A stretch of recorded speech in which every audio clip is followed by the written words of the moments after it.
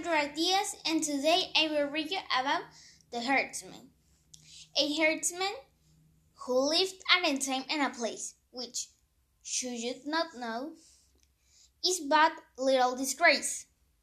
Discovered one morning on carrying his stock that a sheep had been stolen that night from the flock.